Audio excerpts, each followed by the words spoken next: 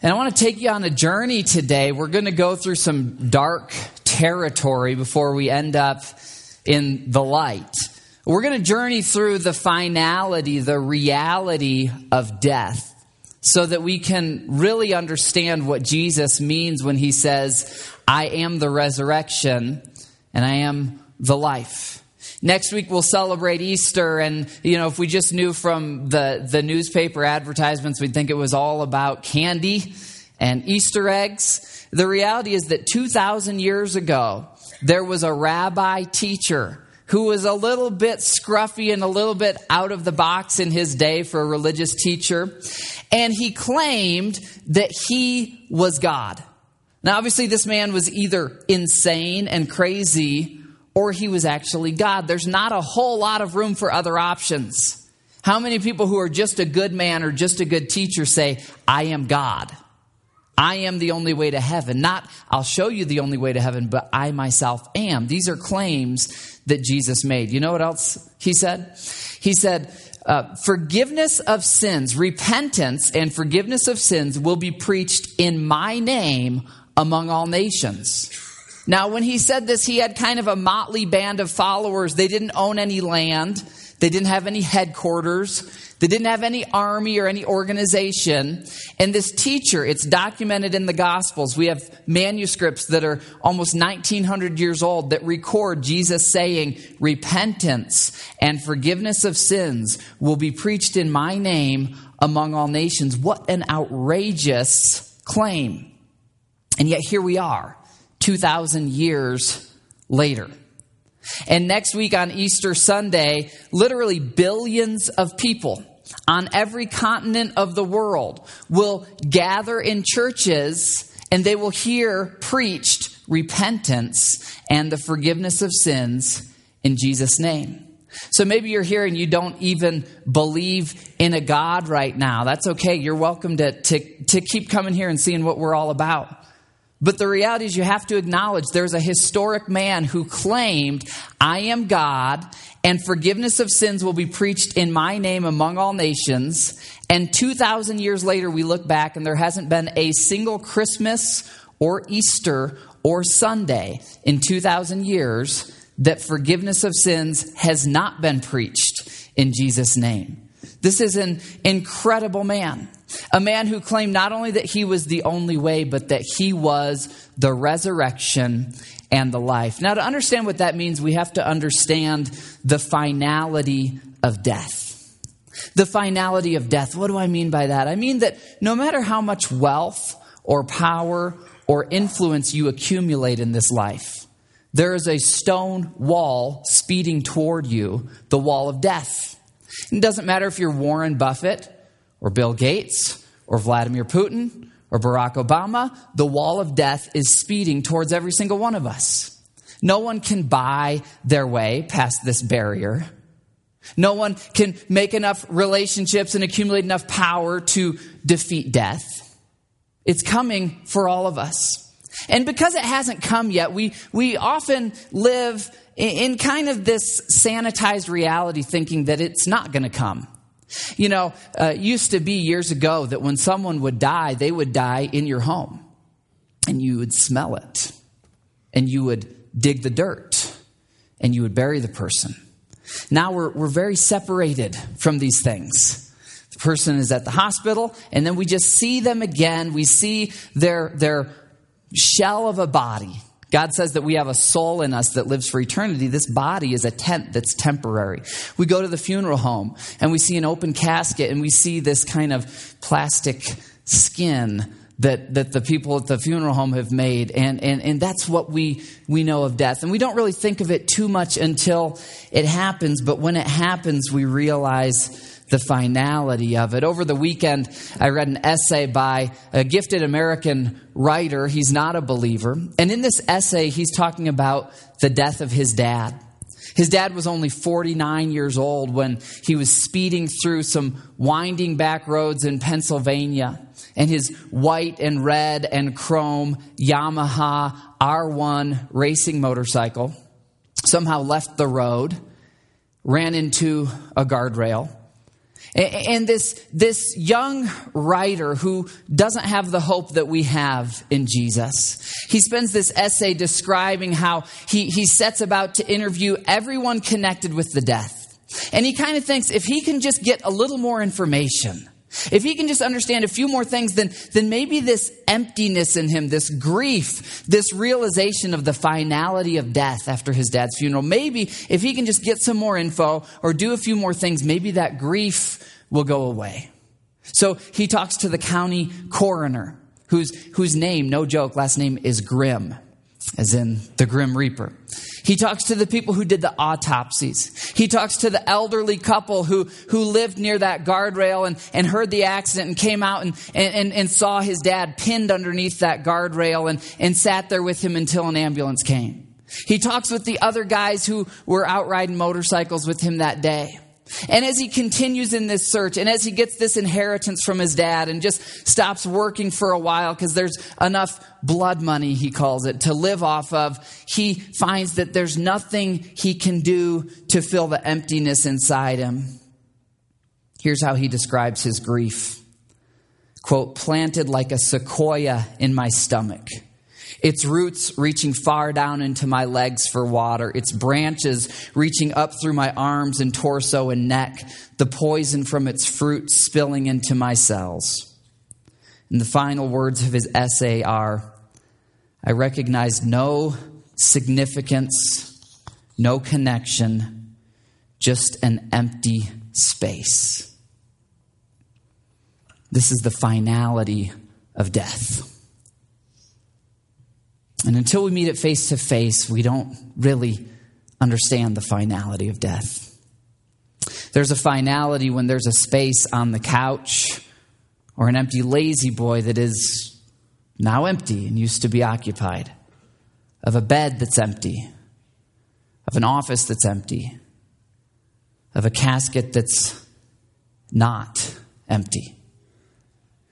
This is the reality, the finality of death that we find Mary and Martha living in our scripture text today. You see, Mary and Martha, they knew Jesus. Mary and Martha lived in this little village called Bethany, about 2 miles outside of Jerusalem. Jesus spent a lot of time in Bethany because Jerusalem was the center of religion and politics, and it was the metropolis of the area. So Jesus was often in Jerusalem, but as we know, Jesus liked to get away. And Bethany was one of his frequent retreats. He'd go 2 miles out to Bethany, and there he had become friends with these sisters, Mary and Martha. And he had become friends with their brother, Lazarus. And the real grief for Mary and Martha was not only that their brother had died and their brother was gone. And when we find them in the story, he's been dead for 4 days. But their grief was even more.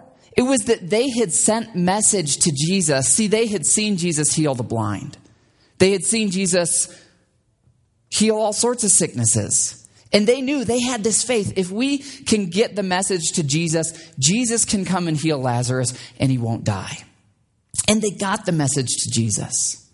And that courier came back and said, yeah, I delivered the message. And Jesus didn't show up. Jesus, it seemed, didn't care about them. At least that's how it felt. And day after day, Jesus doesn't show up, and then Lazarus dies. This is where we find Mary and Martha in our story today. And it's in this situation, it's in this finality of death that Jesus is going to step in, and he's going to say, I am the resurrection and the life. And 4 days after Lazarus' lifeless body has been sealed in his grave, 4 days into the heaving sobs of Mary and Martha, 4 days after it seemed like Jesus was too late and didn't care, we're going to see him do what nobody expected. Our text today teaches us that Jesus can raise dead things and bring life long after it seems that he's too late. I wonder, where could you use a resurrection in your life right now. Maybe it is the death of a loved one like Mary and Martha. You're living in that emptiness of spaces at your workplace or in your home where you used to see that person and they're just not there. Maybe it's the death of a dream, something that you worked your whole life for. And situations have changed in such a way that you realize there's a finality, there's an end to this, and it's not going to work.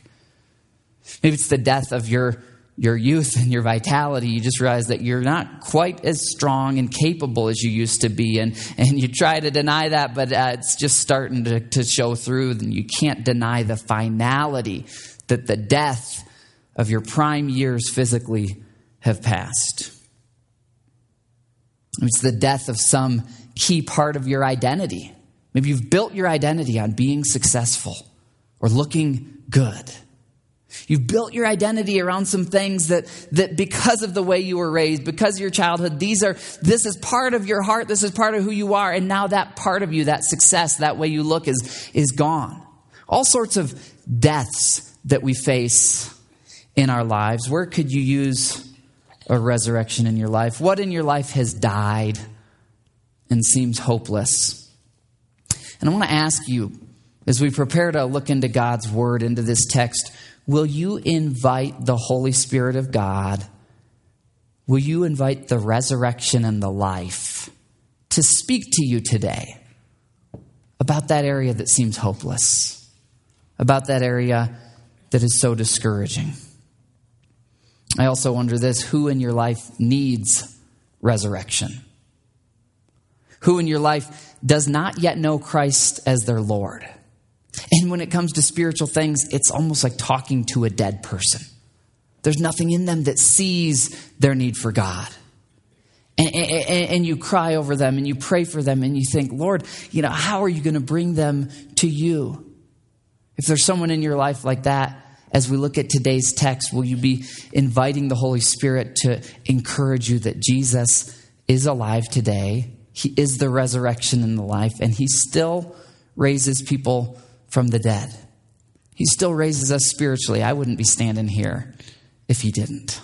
I'm not some good person in my own nature. I was a dead person who God raised to life, and he's given me a new life. Well, in our scripture today, we're going to see that when God's timing differs from yours, he hasn't forgotten you. When his plan differs from yours, it doesn't mean that he doesn't love you. And we'll see that the sicknesses, the dead ends, the deaths and disappointments of this life, they don't have to be an end for you. They don't have to be a prison for you if you believe in Christ. You see, it would have been an incredible statement for Jesus to say, I perform resurrections and I give life. If Jesus had said that, it would have set him apart from everyone in history. There's no physician, I don't care how great a physician is, who can give life. There's doctors who can save life.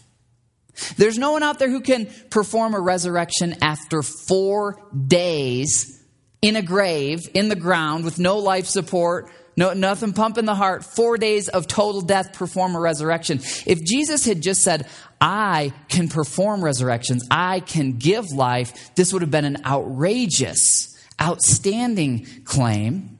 But Jesus takes it up another level when he says, I myself am the resurrection. I myself am the life. In other words, it's not only that Jesus can perform resurrections or save lives, he himself is the sole source of resurrection power and life in the universe.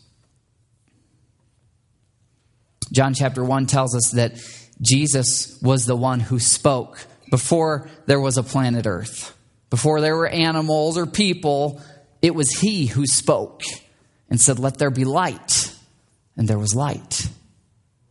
It was he who took some dust, some clay, and breathed into it the breath of life, and man became a living thing.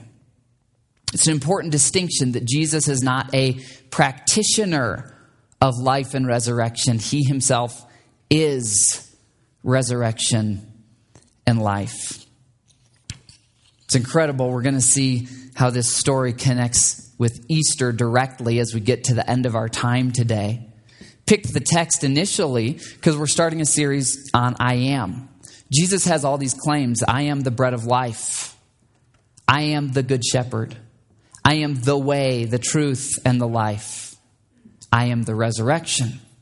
We're starting this series today that's going to continue after Easter about Jesus' I am statements. And I thought, well, it'd be good to start the week before Easter with I am the resurrection. And it wasn't until I got deep into our text that I realized something I'll reveal for you guys at the end of our time of how this text connects with Easter in a really unexpected way. But let's turn now to John chapter 11. If you're not there, let's read the text together. And again, would you invite the Holy Spirit to speak to your heart as we do? Context of John 11 is that Jesus is a hunted man. He's not in Jerusalem very often anymore because the power people in Jerusalem want him dead. So let's start reading and learn about the situation here. Now, a man named Lazarus was sick. He was from Bethany, the village of Mary and her sister Martha. Now, Bethany, as I mentioned, it's about 2 miles outside of Jerusalem. It's actually a really nice little village with a whole bunch of palm trees. It's in the foothills of the Mount of Olives. And it was a nice getaway community, you know, kind of like people who work in LA or Chicago, and an hour or two outside of the city, they have Napa Valley, or they have a really nice home just outside of the city. This was a little bit of a getaway like that. And Jesus went there so often that he knew Mary and Martha and Lazarus well. Now, a man named Lazarus was sick. He was from Bethany, the village of Mary and her sister Martha. This Mary, whose brother Lazarus now lay sick, was the same one who poured perfume on the Lord and wiped his feet with her hair. That's a whole other story that we'll tell some other day. So the sisters sent word to Jesus, Lord, the one you love is sick. Now, earlier we asked, where do you need a resurrection in your life? Keep thinking about that as we go through this text. When he heard this, Jesus said, this sickness will not end in death. No, it is for God's glory, so that God's Son may be glorified through it. Jesus loved Martha and her sister and Lazarus. Yet, when he heard that Lazarus was sick, he stayed where he was 2 more days. Then he said to his disciples, let us go back to Judea. But Rabbi, teacher, they said, a short while ago, the Jews tried to stone you, and yet you're going to go back there? In other words, Jesus is choosing, when the time is right, to go back and see Mary and Martha. He's choosing to walk toward his death. He's choosing to walk into pain and suffering in order to help them. And so his disciples say, whoa, Jesus, what are you thinking? And he's going to tell them, essentially, I'm here to do my Father's will. I go where the Father tells me to go. Let's skip down to verse 16 for sake of time. Then Thomas, called Didymus, not a cool nickname. There's a rapper with a nickname kind of like that, Diddy or something. Then Thomas, he was a disciple. Then Thomas said to the rest of the disciples, let us also go that we may die with him. In other words, we know Thomas is doubting Thomas, right? But here, when Jesus says, I'm walking back towards the place where people want to kill me, it's Thomas who says, let's go, we'll die with him. On his arrival, Jesus found that Lazarus had already been in the tomb for 4 days.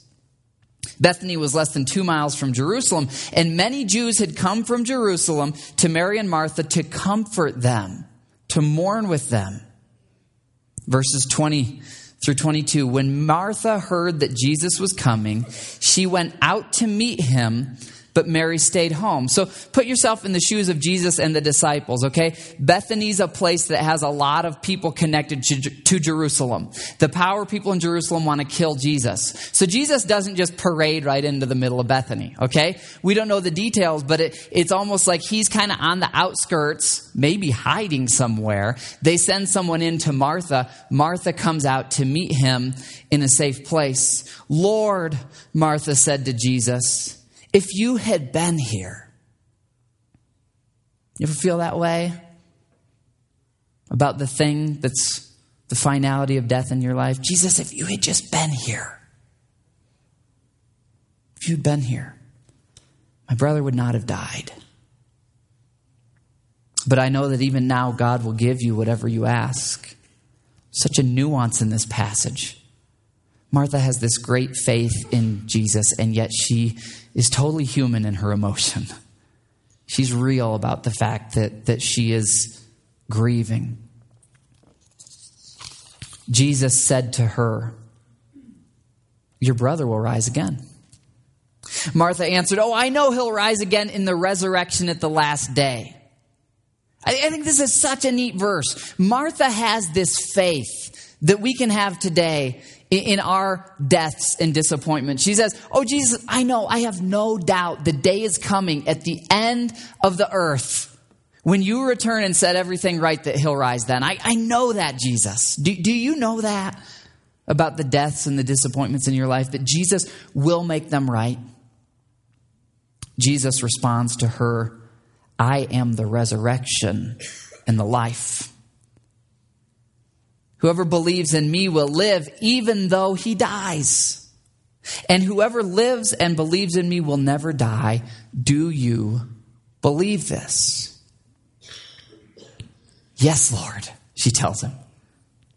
I believe that you are the Christ, the Son of God who has come into the world. Now, this is why the Pharisees, the power people, wanted to kill Jesus, because he was claiming that he wasn't just a good teacher, that he was God. Martha gets this. Martha believes this.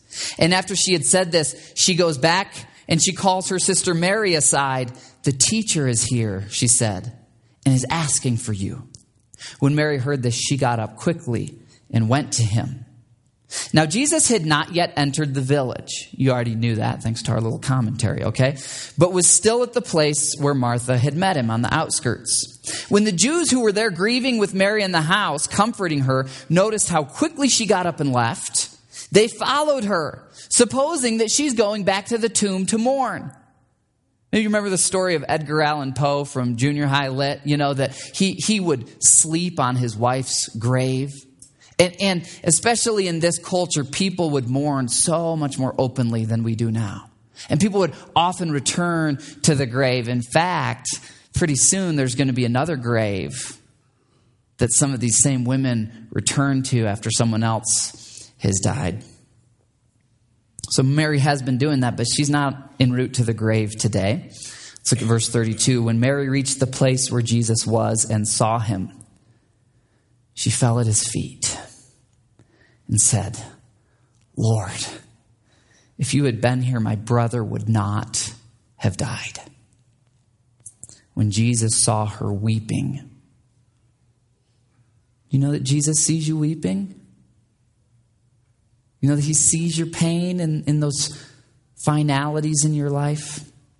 When Jesus saw her weeping and all the Jews who'd come along with her also weeping, he was deeply moved in spirit. And he was troubled. Where have you laid him? Jesus asks. Come and see, Lord, they replied. Jesus wept. Then the Jews said, see how he loved him. Jesus had known Lazarus.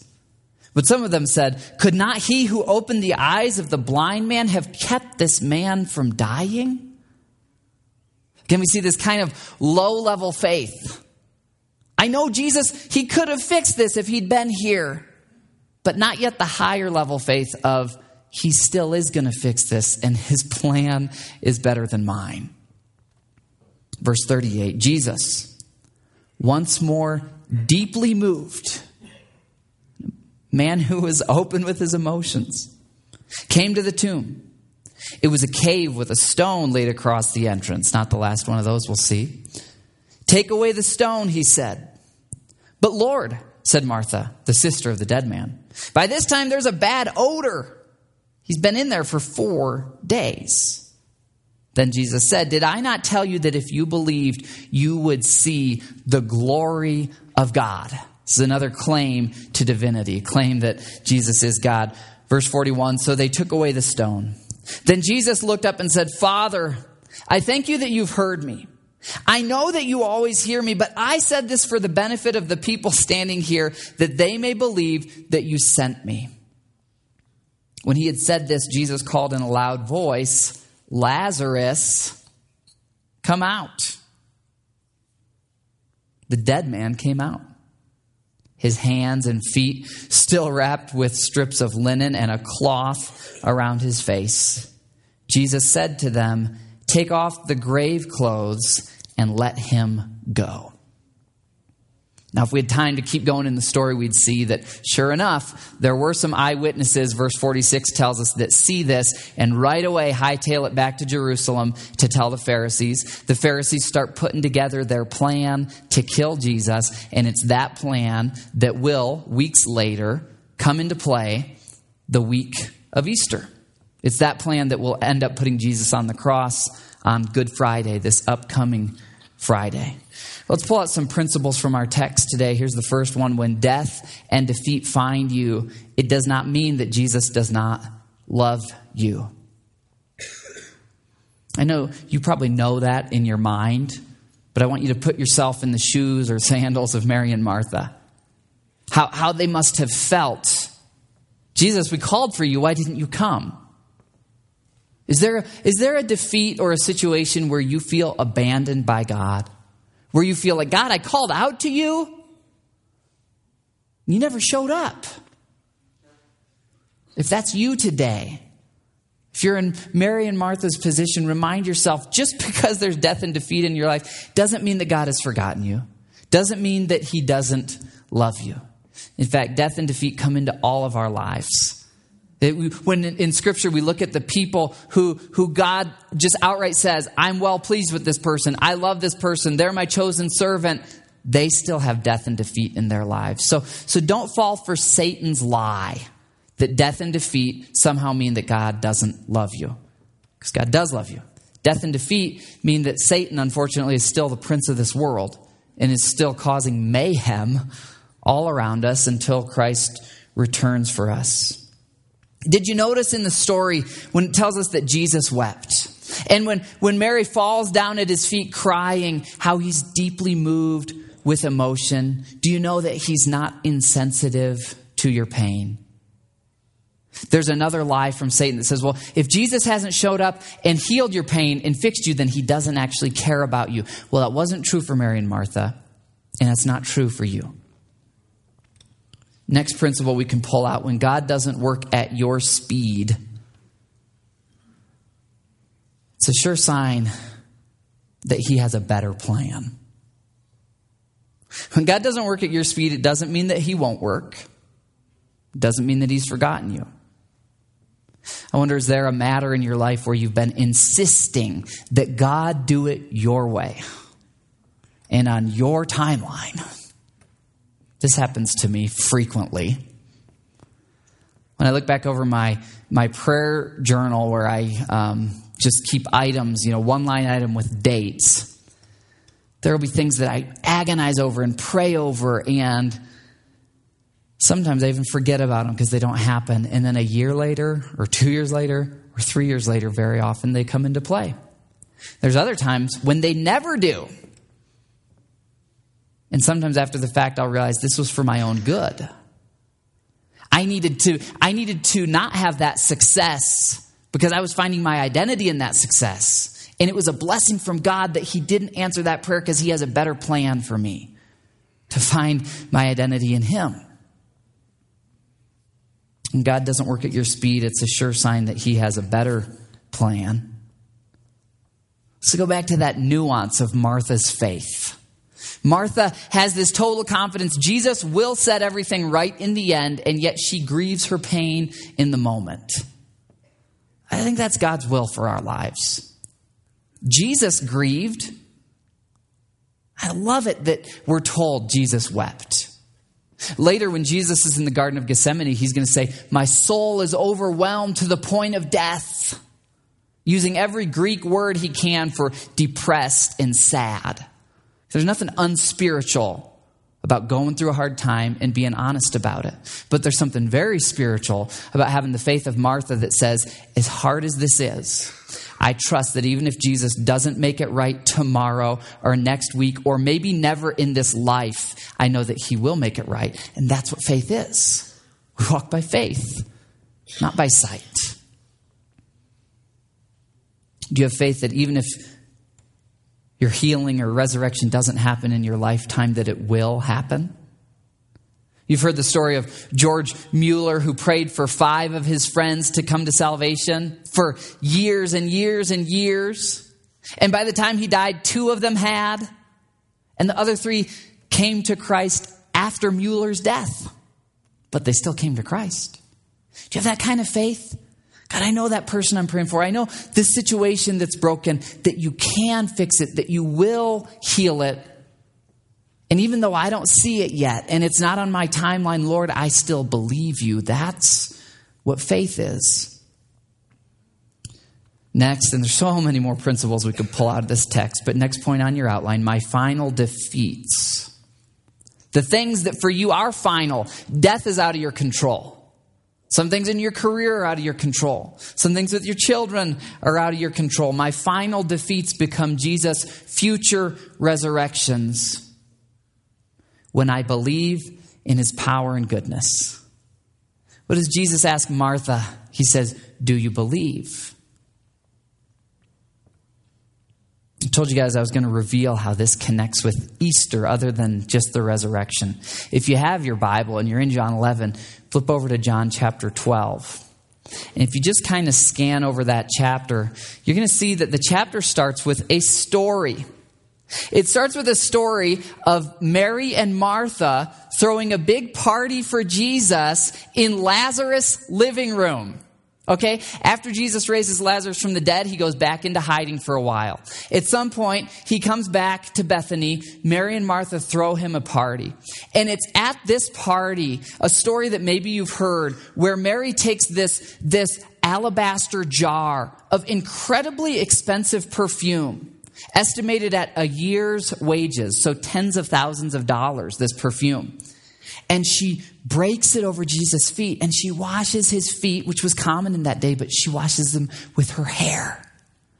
And you might remember in that story that Judas looks on and scowls and said, this isn't practical. This money could have been given to the poor. Of course, Judas is saying that because he took a commission on all the money that came in and kept it for himself. But Jesus says, no, this is a beautiful thing. I never realized before a couple things about that story. First of all, you realize that this perfume may have been perfume that was meant for one of Mary's return trips to Lazarus' grave. This perfume may have been perfume that would have been used anyway on her brother's gravesite, but it didn't have to get used because Jesus rose her brother from the grave. And as she sees her brother reclining there near Jesus, and they're laughing, and maybe Lazarus is wiping his mouth, they're eating and they're drinking and they're having a good time. Mary's so overcome with gratitude that she sees Jesus' plan was so good that she brings this tens of thousands of dollars worth of perfume and spills it on his feet and washes them with her hair. Now, there's something else incredible about this story. That incident in Lazarus' home on a Saturday night. You know what happened the next Sunday morning? The next Sunday morning, Jesus said to his disciples, find me a colt or a donkey. So they find one right there in Bethany. And Jesus gets on it. And he rides 2 miles into Jerusalem. Last night, he spent the night at Lazarus' house. Now he's riding into Jerusalem. Word gets out. People know where Jesus is.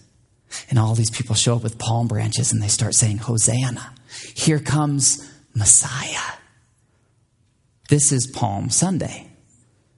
And today you've learned the story of the night before Palm Sunday. Of course, 5 days later, Jesus would be crucified. A week from the day that he was at Lazarus' house, he's going to be in a tomb himself. And a week from today, Palm Sunday, that stone's going to be rolled away. Those grave clothes are going to be lying there. And Jesus will show to the whole world that he is the resurrection. He is the life. And for all of us who believe in him, he still works resurrections. Now, here's the nuance on that, okay? You'll hear some Bible teachers who might tell some really great emotional stories and explain these truths and then say, whatever you want, ask Jesus for. He's the resurrection and the life. What they're forgetting is that Lazarus still died. Mary died. Martha died. The 12 disciples died. In this life, their bodies broke down.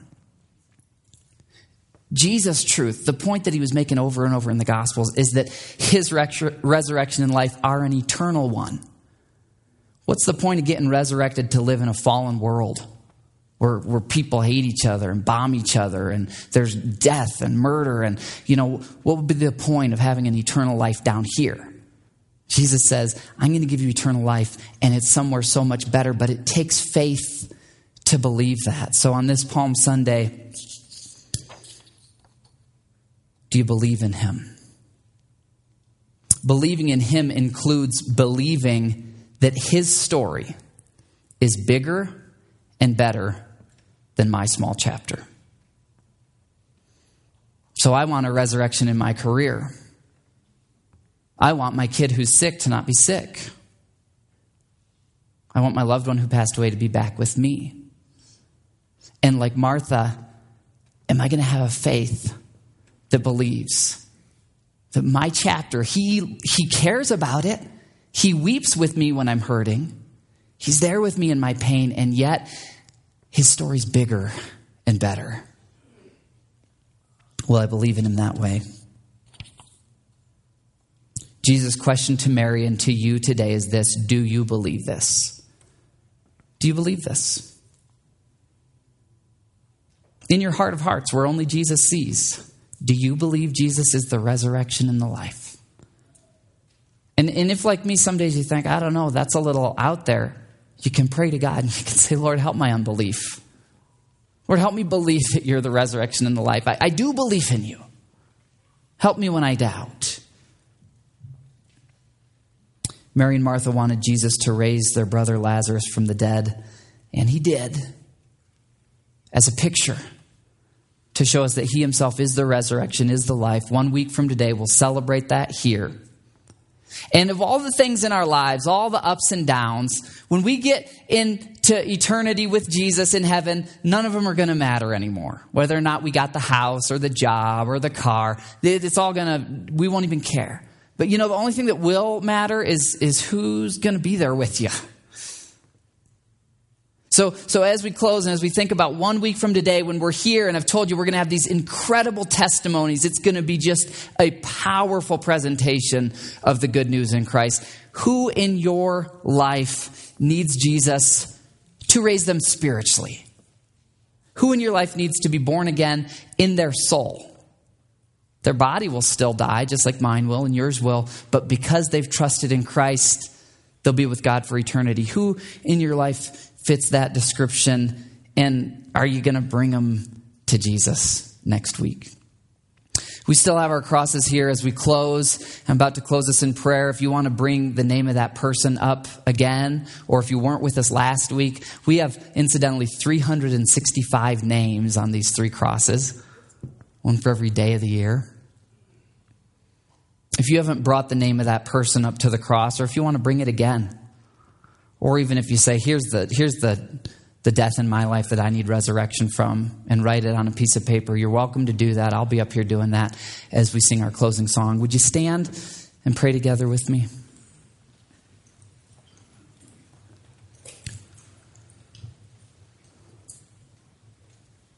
Jesus, I thank you that you are not a figment of our imaginations.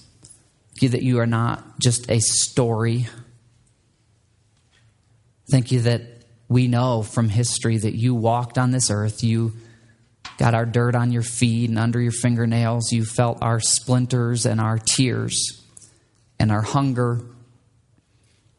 Lord, I believe when you stood there at Lazarus' grave, you wept. Even though you knew you were going to raise him from the dead, you still wept because it was just never supposed to be this way. Or if there was no Satan, if there was no wrong choice in the Garden of Eden, there wouldn't be sin and death and destruction in our lives. And God, we know from your word that you weep when the fallout of sin touches our lives. And we see the finality of death and brokenness all around us.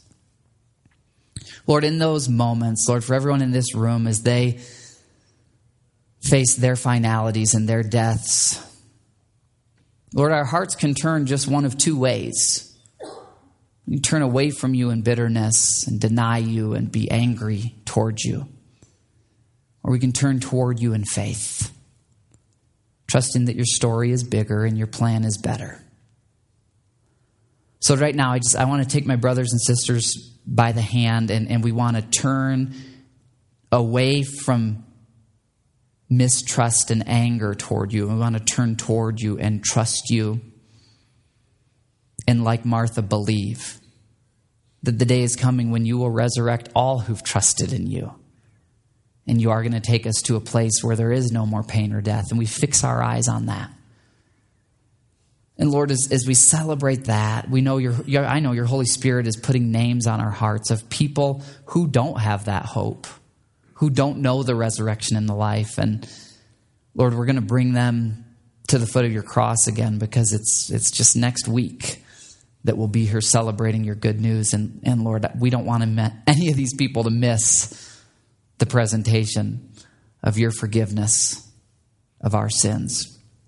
So speak to us now. Bring us forward, those of us who need to come forward, to bring anything to this cross, these crosses.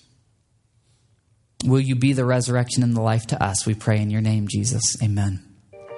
Thank you for listening to the audio from Cornerstone Church in Prescott, Arizona. For more information, visit us online at www.prescottcornerstone.com.